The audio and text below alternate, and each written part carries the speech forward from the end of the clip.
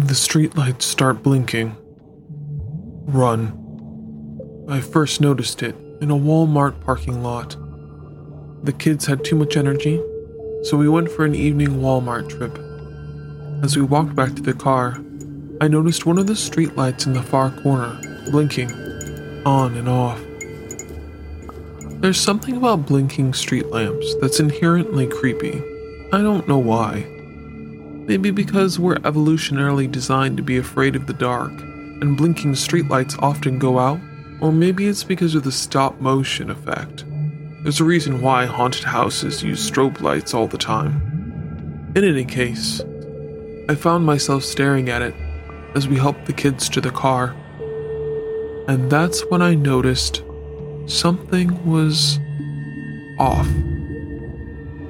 As a car drove by on the main road, the street light blinked off, and there was something there that obscured the red taillights just for a split second. It happened so fast I thought I imagined it, especially when the light blinked back on an instant later, and there was clearly nothing standing under it. I didn't think much of it, and got into the car.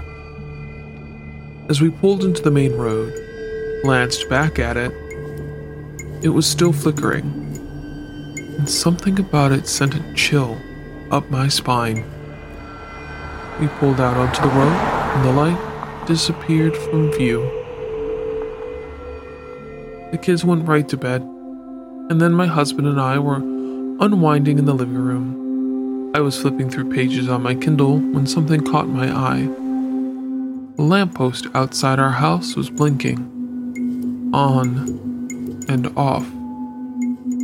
I walked over to the window. "What's up?" Charles asked behind me when I'd been standing there a few minutes. "The light's flickering." "So?" "There was a street light flickering in the Walmart parking lot too." I turned to him. "Isn't that weird?" "Not really." He went back to his snacks. Pushing out the uneasy feeling in my stomach, I started to turn away. "Wait." I turned back. There was a light on in the house across the street, but when the lamp post blinked off, the black edge of the window wasn't quite straight. I squinted at it. There was a bump, or a curve, almost like a semicircle, that was poking onto the golden square of the illuminated window, like something was standing there, partially blocking out the window's light. Except nothing was there, because the shape disappeared every time the light blinked back on. "Charles, come back over here." "Do I have to?" "I see something weird. I don't know." I glanced back at him and frowned. He was leaning back in the recliner, feet up, stuffing himself with chips. "Please come over." All right. He heaved himself off the couch and came over. I described the curve to him, the little sliver, the silhouette I was seeing. "I don't see it." "You don't see it?" He shook his head. "There's nothing out there, Becca." I squinted again into the darkness, then I gave up and settled back in with my book.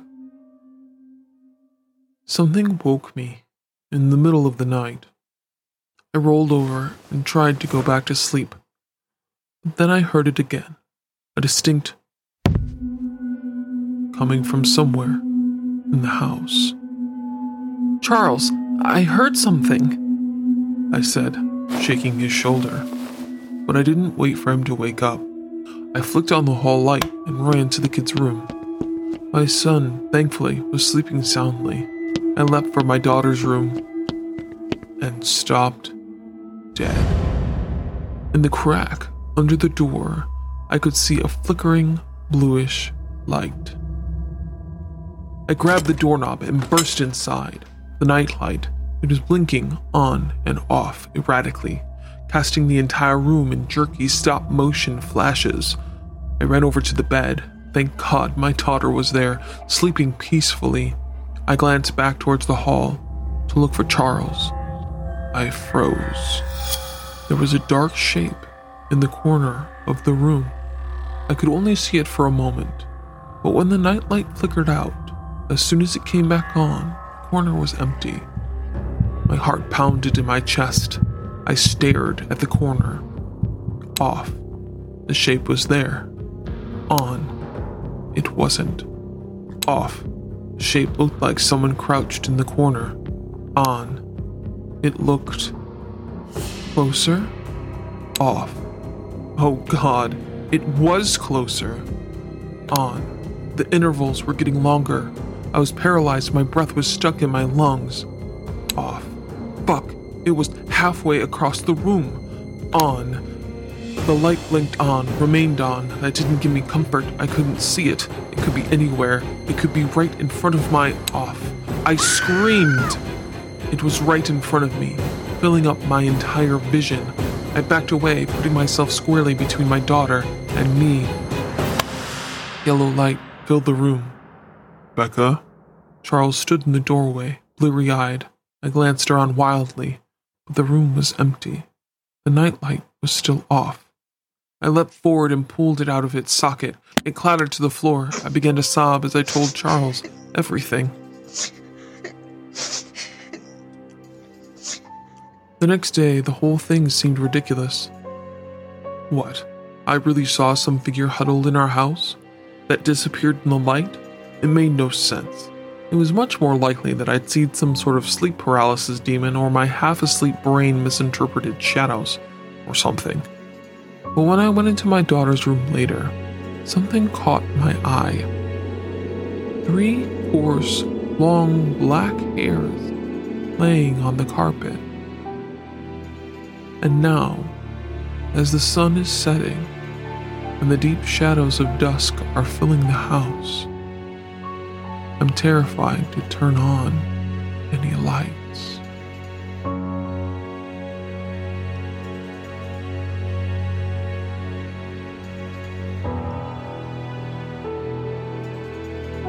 This story was written by Blair Daniels. If you would like more stories by them, please check out their Amazon page, which is linked in the description. Thank you for listening.